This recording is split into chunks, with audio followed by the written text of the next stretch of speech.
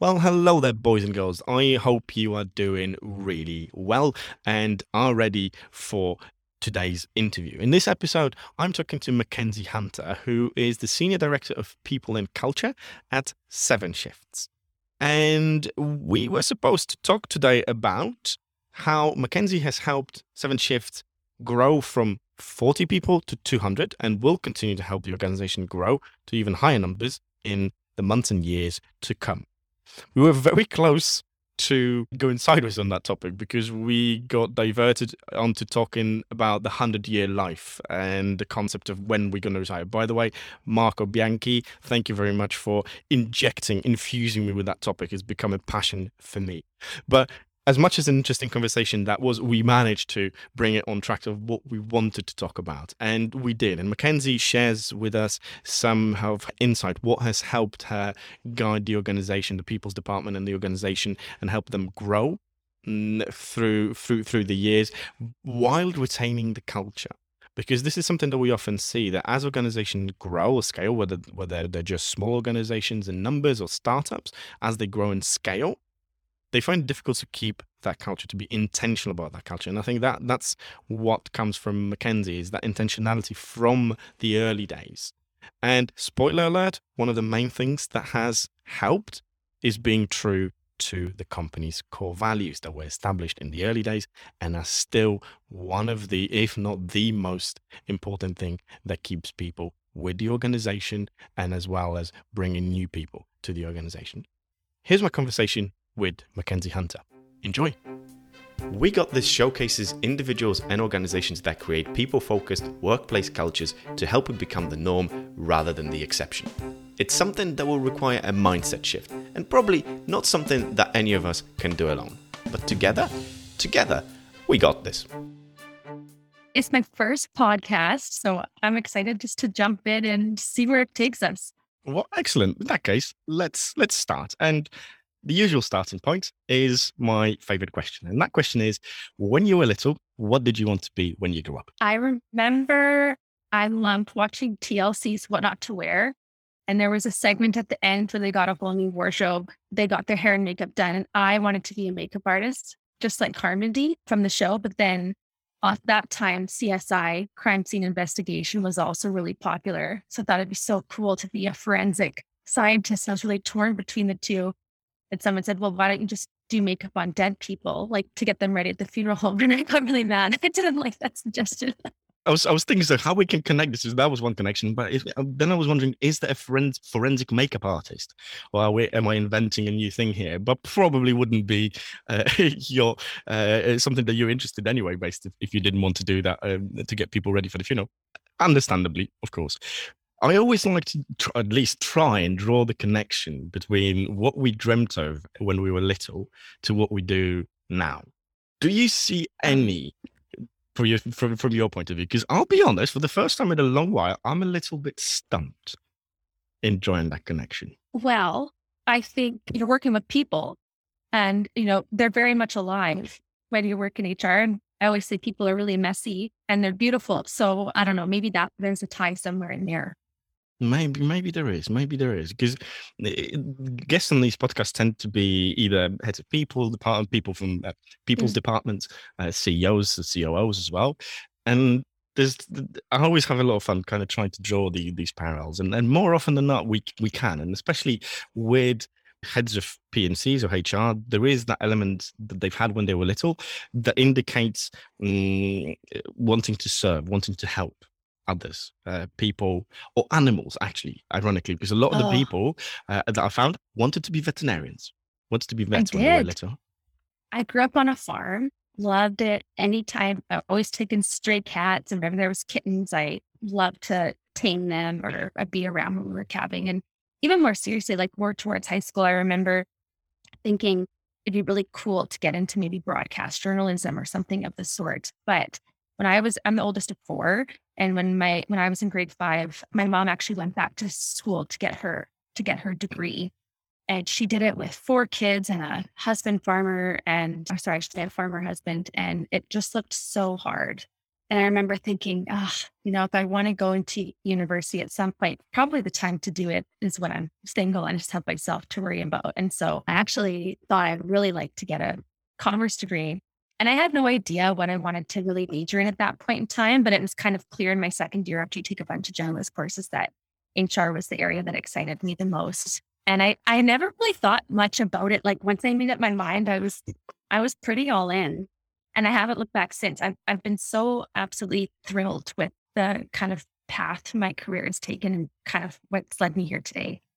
Excellent. See, there you go. There's that connection. Subtle, but still a connection. I'm glad we found that, because it is something fascinating. And again, often discussed in this podcast is that element of mm, when we are not little, but when we are at university, when we're deciding to go to university, when we finish, how much do we know of what we want to do? It's different for you and I, and for our generation. It was completely different for our parents, and it will again be completely different for the future generation. They will be picking things up differently based on different criteria, because the chances of them working and retiring at the age of 65, around that, is minimal. By that time, it will probably be 70, 75, and not longer, because the life expectancy will increase.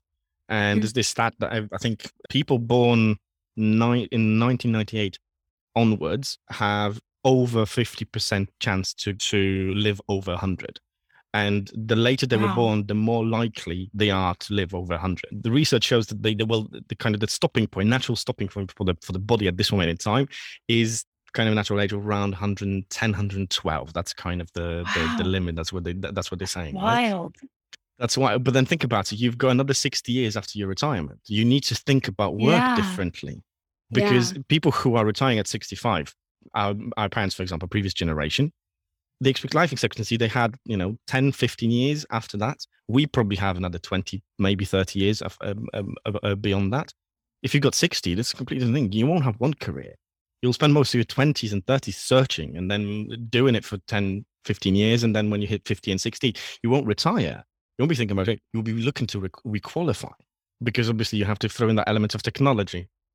I'm even fascinated as you're saying that. Part of what's going on in my head is, okay, if the life expectancy is shifting, what does that do for longevity and how good we feel able, how long we feel able bodied, able minded. And, everyone's really into the Sex in the City reboot right now. And just like that. And I saw this side by side comparison of a promo poster for the Gilmore Girls versus and just like that. The women were both, they were all 55 at that time, but, very sexy now and just like that. And then versus in the Gilmore Girls, it was kind of what my grandmother looked like, the short permed hair, the older sweaters. And yeah, and even thinking about when I was younger, what I thought was old then is not what I think is old now. I don't think people are old until they're kind of like in their 90s, like elderly. Before that, I think people are pretty spry and doing a lot of stuff. Yeah, no, that's true. That's true. I actually read a book, and I have to thank one of our previous guests that was on this podcast, who sent me that book. And the book was basically we connected to chat, we recorded a podcast together, and we talked about this topic. And he suggested a book called 100-Year Life. The guest was Marco Bianchi, and he actually ordered me that book as a gift on Amazon, and arrived a few days later. I devoured that book in a week, and it's a fascinating read, just talking about everything that we just mentioned. And I highly recommend, if you're interested in that topic, have a read. And for anyone else as well, definitely a very nice book that will make you think. Just to ponder, because we often don't. And I think it's important for us as individuals, how it will impact us, but also in the line of work that you and I do, although we're obviously on different sides of it, in different areas, we still have to think about future generations, right? Or the people coming into the workforce. Why do they struggle? And this is a very interesting observation. And especially I was born and raised in Poland, where there's a massive gap and a massive conflict between people, business owners, and senior managers who tend to be in their late 40s, 50s, maybe even beyond that, and the young folks coming in. Completely oppose expectation of what they want. Mhm. And conflict is a result, because millennials or Gen whatever is popular right now is coming in. They've got an expectations. Okay, we want to experiment, we want to learn, we want to try, but we want you to support. But the organizations, the people in organizations who are from previous generations who have experienced a completely different world of communism, tough reality, shortages of rations of everything. They lived in a world where when you got a job, you were thanking God for that. Hmm. Hmm. Kiss of the hand and thinking thank you, and you don't say. Whereas now we've got the complete opposite. People go, yeah, I'll experiment and see, and this and that. That's creates such a gap and such a conflict as well. It's amazing, and I think that's where you and either the roles that we play are important, and that book, in a way, as well, is important now because it kind of gives that point of reflection and makes people reflect, hopefully, on that. Yeah, and even the industry I'm in, kind of software as a service or technology, average kind of tenures 2 or 3 years. It's kind of you hope like heck you can hold on to somebody longer than that, but if they leave before, you can't really take it personally. And I think that even our parents' generation stayed places for decades, or even from when they were 18 to retirement, and so they think we're crazy that we're bouncing around all over the place. Sometimes I actually think it's kind of cool that oh, maybe I wish I would have tried different things as well. It's important. We underestimate what the value of experimentation in these early days, Mm. but for that to be conscious experimentation, trying of new things and as building blocks, rather than it being, I don't fancy it, I can't be bothered. That I fully agree with the previous generations and that why they're so conflicted and why they're so annoyed. Because if you have that kind of lack of ambition or engagement, commitment, because that's the important thing that I think is missing. Experimentation is one, but committing to something is another. And committing not for a week, but for 3 months, because you can't get vital information, any piece of research after a week or even a month.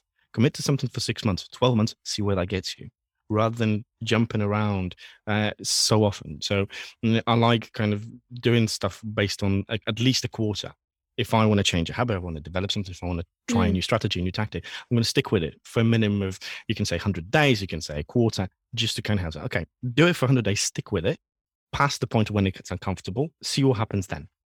If after 100 days you decide it was a waste of time, okay, at least I don't think it was full waste of time because you realize that's not the path. Yeah, or you didn't make a rash decision. It was well thought out, and there was consistency or a pattern that made you feel good about that choice. It's interesting. I've been thinking about this lately because the company I work at, Seven Shifts, we make employee scheduling software for the restaurant industry. And when I started, we were about 40 people in 2017, and now we've just crossed that 200 mark, and we'll be about 350 by the end of the year. So with that growth, we're hiring a ton.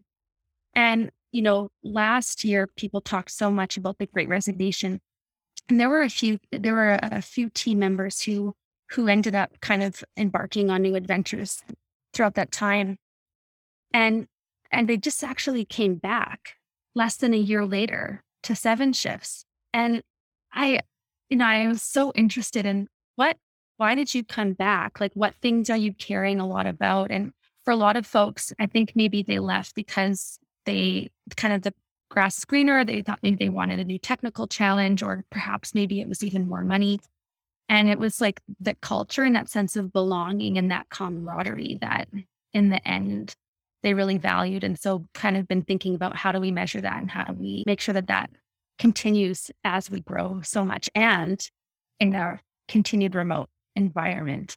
First of all, thank you very much for the segue, because I've been racking my brain. How can we bring this conversation, this lovely conversation that we're having, onto the roughly the topic and direction that we sort of agreed before coming on this call. Although what we're discussing is relevant, and I think it does connect with what you mentioned. It is a topic of what you mentioned is something that I'm really fascinated about. First of all, two elements to that is that Great Resignation that you mentioned. What's been going on, how true it is, I guess, and how much is it kind of a little bit of a kind of a bit of a PR stint, and how Yeah. what companies Yeah. it does it affect, right? But the second element, and I think this is the most important one, is something that you've mentioned off air, is that you've had intentionality about culture Mm. embedded in the organization from early days, which is something that I deal with on my side of the story here when I work with clients, when we tend to undo a lot of the processes and parts of, and kind of change that initial DNA that just did not grow, that did not scale, or wasn't set up right for the long term. And we tend to Mhm. devote a lot of time to undoing all of that. So I'm really curious, what does it mean to you? What does that look like at Seven Shifts? That kind of intentionality about culture from the Mm. early days. What do you see the benefits of now that actually have been there from the start? Yeah, I mean, well, going back to kind of the first point you made about the Great Resignation. So I've been pouring over our turnover rates, and it's interesting, between the last few years, 2019, 2020, 2021, they've they've remained actually relatively the exact same. There's really hardly any difference. And so it's been interesting in kind of chatting with some folks I think that just so many companies are hiring. And there's, especially for certain roles, product managers, software developers, talent acquisition specialists, they're so in demand right now. And the demand is exceeding that supply. And so, especially too, when you think software developers take maybe 4 years to come out of school. So I don't know when that we're going to reach a tipping point, but I think, I was talking to somebody who we were really sad to lose, and he said, like I was happy. I've been here for a long time. I wasn't even looking, but this company reached out to me, and really what the reason that I responded is because they just led with how much money it was going to be, and it was more than I'm making here. And I thought, oh God, like our comp are just around the corner. The amount that he was going to be making was what we were planning to give him. The timing was literally off by 2 months. Why?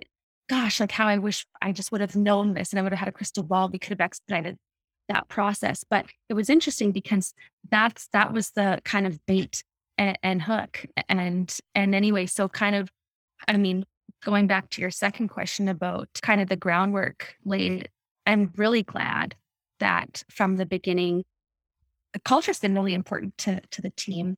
I don't think we can credit it to one single person. I think starting from our founders, our CEO Jordan, to the people that we've hired, to the investors that we've attracted, everyone cares a lot about the people and the culture side of it. And so I don't know if you're interested, but I can even kind of tell you the story about our core values and how they came to be. Sure. So when I started, like I said, we were about 40 people. And around that time, we actually used to have a different set of core values. And they were lovely. They were nice, but they didn't really seem to stick. And some were resonated more than others. Some were a little confusing, to be truthful. And I remember our leadership team went through this exercise, and it was inspired by the brilliant folks at First Round. So I'd be happy to share the article to link after. And basically it said, when you're like 30, 40 people, you know who everyone in the company is. And so they went through this exercise where they said, I want to challenge you. Think about who would you clone to infinity? Or put it another way, if you were going to go and start another company, who would you want to bring with you? Don't overthink it. You know who these people are. Make your list of the top 2 or 3. So everyone did that.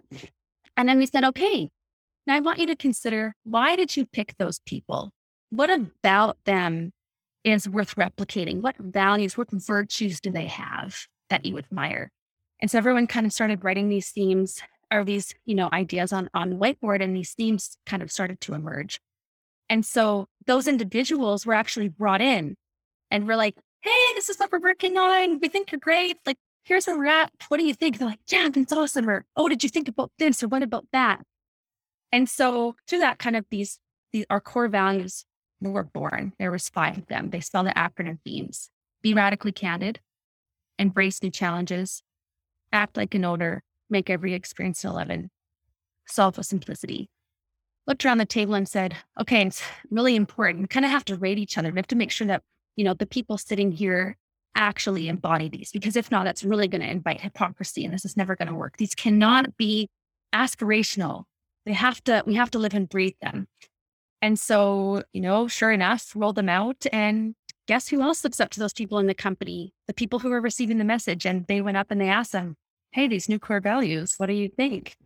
And they were like, they're great. I actually got to help make them. And here's what we did. And they're like, oh, sweet. So it felt kind of less top down. And then we thought, okay, that's great. Now we have these, but actually, how do we action them? How do we bring them into the fold in everything that we do? So we polled everyone in the company and we said, hey, we know nobody's perfect. Out of these 5, how many come naturally to you? How many do you kind of consistently demonstrate? And the result came in, and it was 3.5 out of 5. We said, cool, that'll be the bar. So we will hire people, we will reward people, and sometimes we'll make the really tough call to let somebody go based on their ability to meet that floor.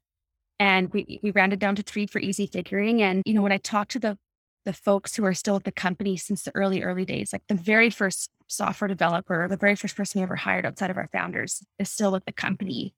I said, like, what keeps you here? And what's working? And they said, it's cool because the company's so different, but the culture feels the same as it did when we were 10 people to now when we're 200. So that's very cool. Why do you think that is? Is that I think it's because we're so picky about hiring people that align with those core values, even if it means we wait to get it right. Or sometimes we do get it wrong. Anyone who does a lot of hiring knows it's not if you make a mistake, it's when. So acting swiftly, removing that person and in a respectful way, kind of just communicating what happened so people understand and they're kind of behind it. So I think that has paid dividends. And I don't think you can do that too early. That's a great story, and thank you very much for sharing that. Especially the last point intrigues me because, again, as we've been discussing off air when we first connected, I've been learning more about what's called the cultural chasm, and in a way, what the example you gave is kind of very good one of that, and necessarily, but the opposite of what cultural chasm is that if you take that developer that you mentioned that was with you from early days, what often happens as the company grows and more structures are introduced, that developer Mm, is further removed from the CEO. When it's early days, mm, he or she feels like they can go up to the CEO, talk to them directly about anything and everything, right? Because they tend to be 2 desks away, and most of all, there's no structure between. The cultural chasms happens usually 2-3 years down the line or past a certain point of the number of people on board, where you've got layers, where that software developer is removed by 2 or 3 layers of structure from the CEO. And that's where the problem starts to begin, or the problem is actually, because that software developer thing feels things used to be mm. easier. It was much better. The communication was simpler. Now we've got processes, procedures, and things like that. And the most important bit, and I think this really relates really nicely to what you said, the values get lost. The Yeah. behaviors, what's important, that glue, that guiding light, however you want to put that, disappears. You're removed not just from the person, from the CEO that we mentioned, but the values as well. Because you must have seen it, you must have heard of it, where you've got values that are posted on walls or something on the intranet or in a Slack channel, and that's it. Yeah. And Yeah. they're aspirational or not, they're just not, there's just something that's there that people don't believe. Whereas values in reality is something that, when this is one of my favorite definitions of values, is either on an organizational or individual level, is we use values in an ambiguous situation where we don't know what decision to make. Is when you're stuck, when you don't know it, you will go with your gut, you will go with your values. That's kind of a nice way of defining it, I Mm. think. And it's so important that business keep that. And I think in a way, it's one of the keys that I see from your story, that's kind of really kept that culture together. It has. I think, we just hired an intern and we all went out for lunch and she said, it's so crazy because you guys will just be having a normal conversation, but then you'll like casually just drop a core value and you'll like work it in or how do you do that? And I don't even know. It just happens. But I think a lot of the times we'll say like, okay, well, what would making someone's experience at 11 look like? Or can we take a step back? How can we add simplicity to this? But, even going back to what you said, you're so right about earlier team members missing that casualness and that more frequent interaction with the CEO. And, people have said that. They're like, I miss having lunch with Jordan. They're like, he's so wonderfully weird. I miss that casual environment. And he's so good. Like he knows every person's name in the company. He cares a lot. In fact, in December, I went to Kelowna, a province, 2 provinces away from where I am. And I met up with a team member there and he slapped me right away because I'd posted about it on LinkedIn. He said, well, there's 2 people there. Like, did you not meet with the other person? Like, I don't want them to feel left out. And I was like, wow, that's so impressive that you know that. Actually, I'm super glad I had messaged them, but they were sick. So the timing just didn't work out next time. I thought that's the things that you're noticing and you're thinking about caring about. That's so cool. And like he's still takes the time. He talks with every single candidate before their first day. He has a quick phone call to talk about our mission, our vision, ask about any questions that they have. He's very accessible. He also recently said, like, I have to show vulnerability and I want to show, part of having that feedback culture, radical candor, what that looks like. So he created a Google form and he bought a domain name for it. And it directs people to give him feedback. And then all the responses are made visible. And then he'll talk about them at all hands. If there's something that came up or was recurring, he'll say, here's how I'm planning to work on it or change it going forward. So I think that's very cool. Like, even going back to the core value piece, how do we just make sure that they're actionable? Are we giving people recognition when they go above and beyond to demonstrate that core value in a Slack channel and again at all hands?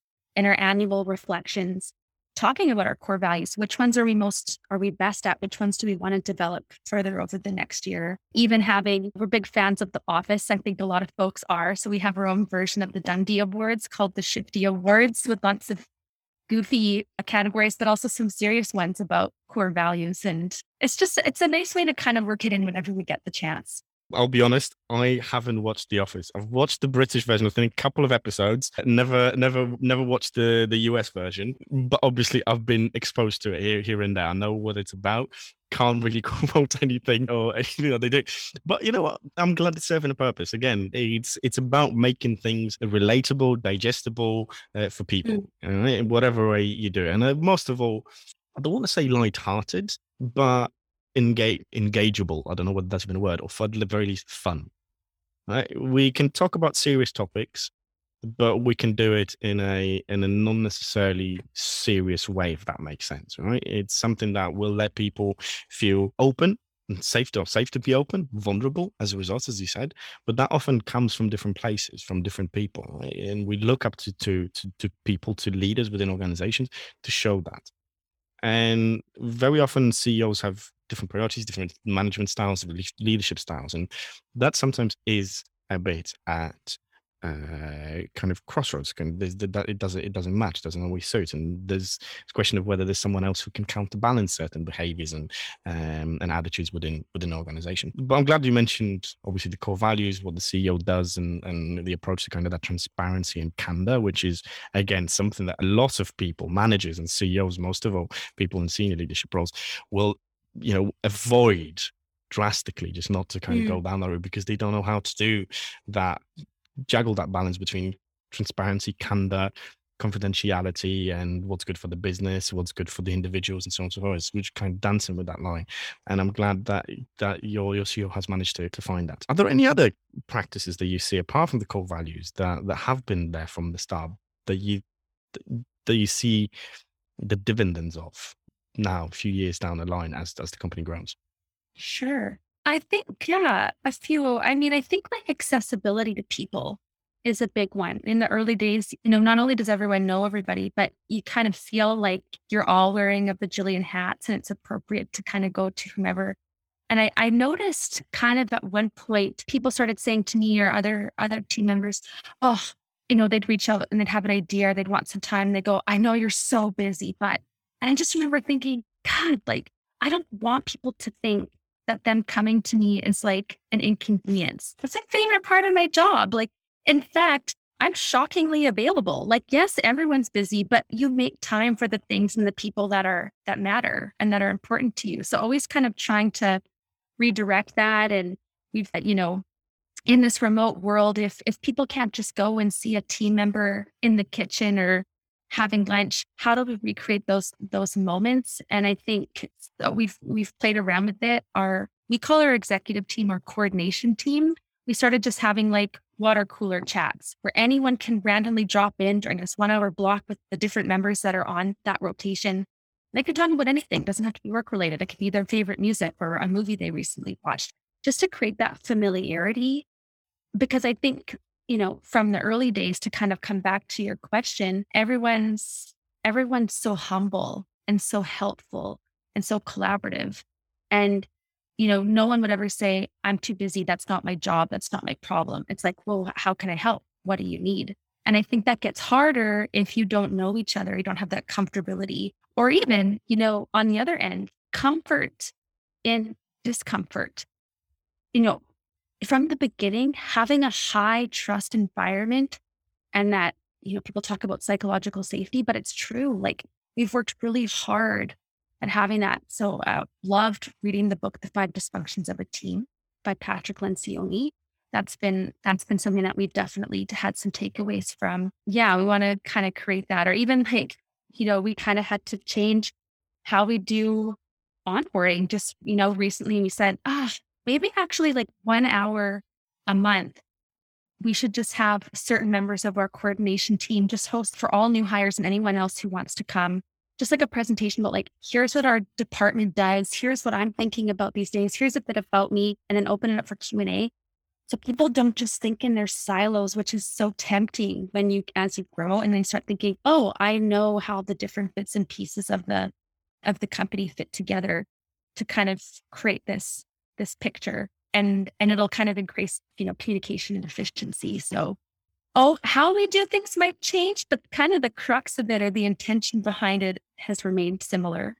Thank you for answering that question. And you actually inadvertently partially answered the question that I was going to ask you, is because I was curious how you managed, or how the organization has managed to avoid the inevitable. Obviously, the structures are being introduced, like different layers of organizational structures will be put in place because there's more people. That's kind of how we run businesses, how we used to run businesses, how we continue to run businesses. It remains to be seen whether we'll continue to run businesses down, but that's for a different conversation. But it does happen naturally, and I was curious how you manage that. So that person, again, using the example that we used before, that software developer and the CEO, how does that software developer not feel far removed from the CEO? And I think part of what you say has answered that: accessibility and visibility of not just people, but what's being discussed, what's being done, so that the silos are not created, because that's what usually happens with structure, with larger groups of people. Silos will naturally happen.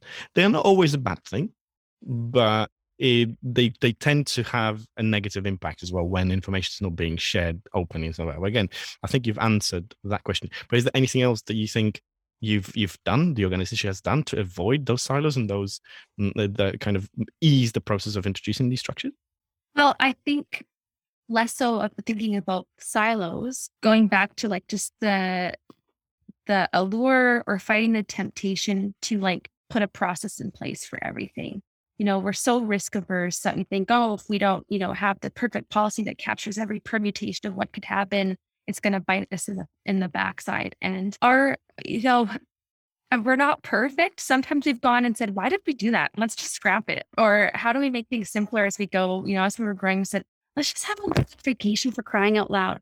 We trust people. We're sick of tracking if, people took this much time or that much time, and it's what's crazy is if you lead by example and you show through action that I took 6 weeks last year, or the average vacation usage went up. It didn't go down, which some people are afraid of because it's kind of like, in air quotes, unlimited, but people feel a little bit afraid to do it, like they're taking advantage. But the average amount of time that people took was 4 weeks. And so, I remember having a conversation with the manager, and I said, oh, I don't know about this. Like, I really think that we need to scale back. We need a policy. And I said, well, I'm curious, like, why? Tell me more.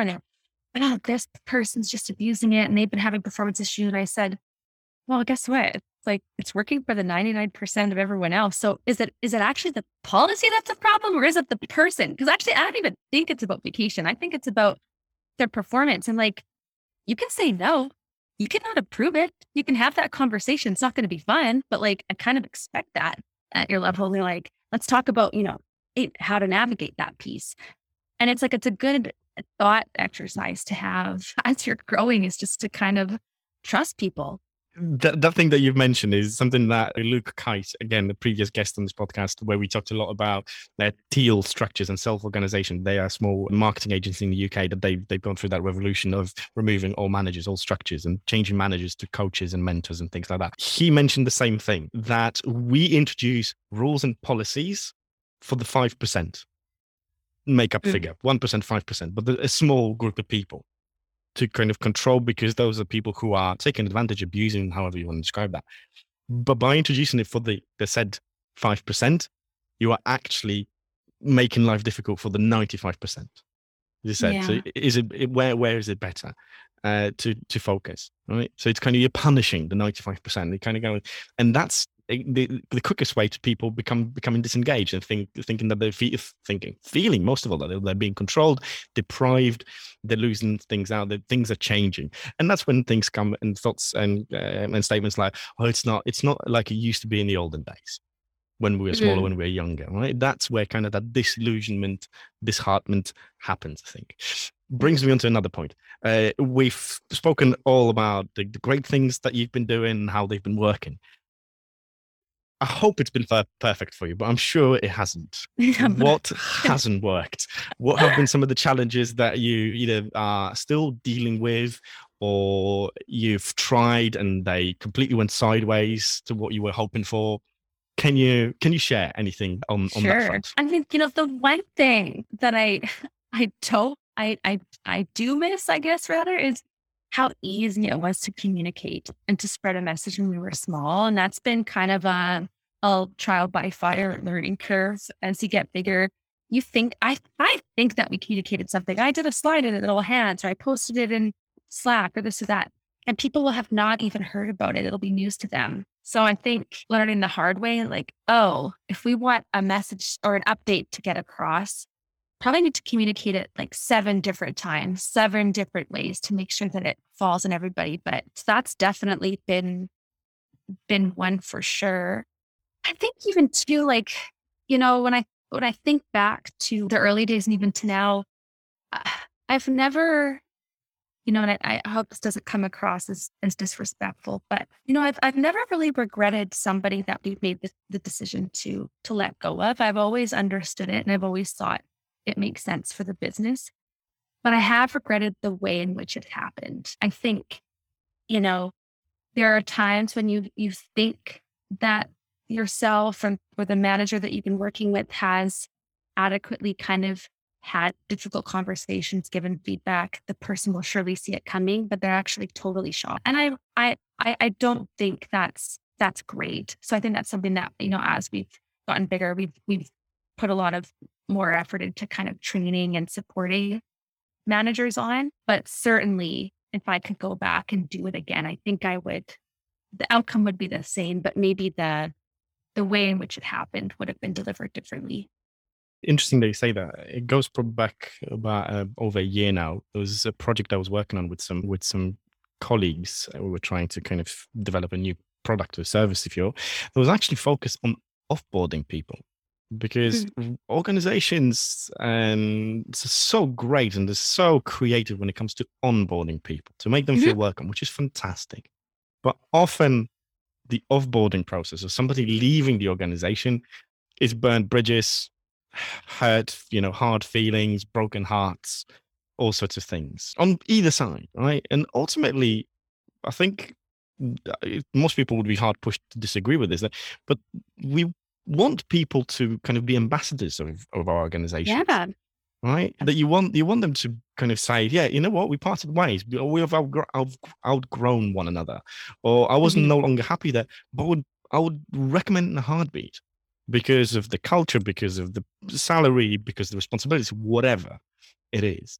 Was often enough, how it happens. The onboarding process is mostly kind of exit interviews, ultimate opportunity to vent all the Mm. things that were on your chest for the 2 years or 3 years that you were there, but you were afraid, or you were made afraid to voice them, or the team lead, the manager, feeling as if somebody's broken up with you because Yes. It they've is been a cheated. breakup, right?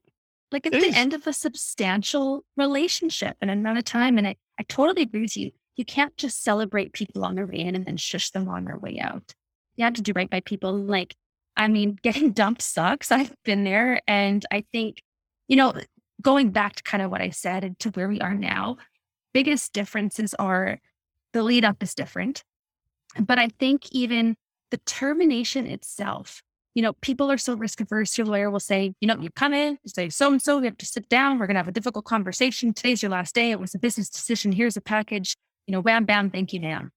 But if I'm getting broken up with, you know what's going to prevent me from reeling and spinning and going crazy is as cheesy as it sounds, is closure. If I kind of saw it coming, but then someone had the finesse and the care to in that conversation say, Ken's, you know what? This sucks. We've made this decision, but here's why. And they leveled with me and they let me know and I wasn't left guessing, I would go, well, this isn't what I wanted, but okay. Like if that's truly what it is and you've laid it all out, like I can I can make peace with that, I think. Even if I don't agree, at least now I know. Because heaven forbid somebody go on and they go, well, did I get fired because of this thing, or was it because I'm a woman, or because of the color of my skin, or because I just had this, I started a family, and I would never want people to think that. And sometimes if you aren't willing to give people an answer, then they start to jump to conclusions and go, well, did I have something to hide? And that's actually not good for the company or your bottom line either. No, that's very true. But it's as you were saying that, it's just kind of the concept of ghosting comes to mind. That's Oh, how a lot of time organizations, when they do kind of give you the chop and not really give you justification or something very vaguely, clearly written by a lawyer explanation, it kind of um, does feel like you're a little bit. You don't get closure. You sort of feel like you're being ghosted.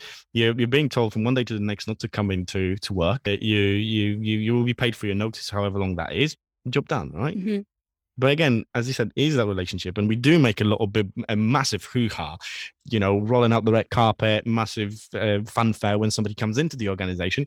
But if you look at the other end, it's when somebody leaves, it's the equivalent of going, actually, do you mind just leaving through the back door at the end of today and just gently, quietly clear your desk and just, when someone knows, just don't come in on Monday, but don't tell anyone. That's kind of the equivalent, isn't it? We make this yeah, hoo-ha at the front, but when they leave, it's kind of the small back door in the middle of the night when nobody sees, right? Which I don't think is yeah. fair for anyone. For the Well, person who leaves, but also what signal does it send to people who stay in the organization, right? that's what I was going to say. Like going back to that high trust environment, people might have feedback, and hopefully they give that feedback directly to the person directly. But maybe at some point it does need to be kind of escalated to the manager. And I would hate for a team member to give their manager feedback and then turn around a couple of days later, that person's gone, and then they're having that guilt. Oh, did this happen because of what I said? Should I not give feedback anymore because the accent's just going to come down, so to speak. And I think a lot about like how do you balance being respectful and but also still giving insight into kind of the reason behind the decision. I always kind of think, it should pass like that. Anything that we do, a lot of things, it needs to pass a newspaper headline test. If it became a headline tomorrow in this article, would we be okay with that, or would we be freaking out? And I think you kind of always want to act with transparency, but also some grace. That's a great approach. I like that. I might start recommending to people to kind of think of it in those categories of a newspaper headline. I think that's a good test. That's definitely a good test. What have you got planned for the next few months? Any initiatives that you're running that you really looking forward to implement or see the results of in the next few months? What does it look like for you? Yeah, it's kind of interesting. I mean, I think, still thinking a lot about, you know, recruitment in this crazy competitive market, retention. How do we make sure we're not losing great folks that we have or that we're hiring at the bottom end? And, that was a big focus for us last year and continuing into this year about, how do we make sure that people have great managers? How do we make sure that we're investing in making sure that people see growth opportunities and career paths for themselves at seven shifts so that, they're not tempted to leave? But now kind of going into 2022, on top of that, I'm starting to think about, we've talked about the hybrid work environment for so long. I really think, or I should say, I really hope that 2022 is the year where things completely open up. And that is going to go from hybrid plan to hybrid action. And it's going to be a lot harder. And there's going to, we're going to have to be nimble and open and adapt to that change that comes with it when it's a lot easy. It's easy to be remote when pretty much everyone's remote. It's going to be a lot harder to have that participation in meetings and onboarding and all those things when it's a mixed bag. And so hybrid going from plan to action, our team is thinking about a lot, even like completely redesigning our office to function well and support that hybrid model. I'm also thinking about like flexibility and not just in your work and, setup, but like total rewards. Like how many people are becoming parents? How many people are, wanting to have personalization when it comes to their benefits, picking tiered plans, allocating, maybe a chunk of money to the different spending accounts that speak to them versus having like a one size fits all approach. So I'm kind of excited to dive into those kind of in 2022. After we finish today, I think we should look at into our calendars for 2023. I'd like to book you in for another visit onto the podcast. I'd love to hear what you learned from that, especially the hybrid element, because it does have a lot of misconceptions and a lot of misunderstandings of it, of what hybrid is and how it works. Because on the surface, you think it marries both best of both worlds. Gives people the flexibility to be remote, but also satisfies the employer who sees the people in the office, has the collaboration, has the communication, the people mingling and interacting, and also justifies keeping the offices open and the rents as well. But that's on the surface. Under the hood, you're marrying two, in a way, I don't want to say opposing approaches, but very conflicting one another. And actually, there's a lot of to be said, I think, whether it's actually possible to marry the two completely, or whether you are just working with two approaches, that are very closely aligned. Mm-hmm. They run parallel to one another, but they're not interweaving. They're not one. And what I don't have an answer to that. That's something that's been on my mind for a better part of the last 18 months. From what I've been seeing, I'm leaning more towards the kind of the two processes aligned rather than it being one, if you're talking about hybrid.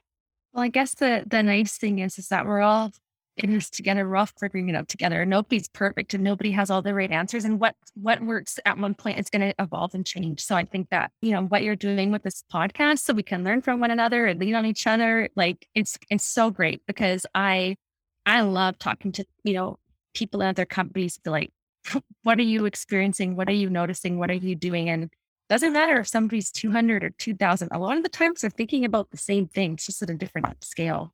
Very true. Very, very true. And in a way, I think it's a nice point for us to wrap up. So for me, absolute joy and pleasure having a bit of a chit chat with you about all sorts of things, from the future of work to what you've done in the past and how it's affecting your culture. And very much appreciate you sharing everything about what you do at 7 Shifts. And I'm sure that a lot of people will benefit from that. A lot, especially small organizations, whether they're startups or just smaller in size, but looking to scale, about how important it is to have that intentionality about what you do, about culture, however broadly you want to define that and whatever that means to the organization. I think there's a lot of the stuff that you shared will be very valuable to them. So thank you very much for that. It was a pleasure. Thank you for having me. It's me again. Just one more thing before you take off. Head over to human.pm/we got this. That's all one word, where you can find this and previous episodes' show notes, suggest a guest or topic, ask a question, or join the community of other listeners. Until next time.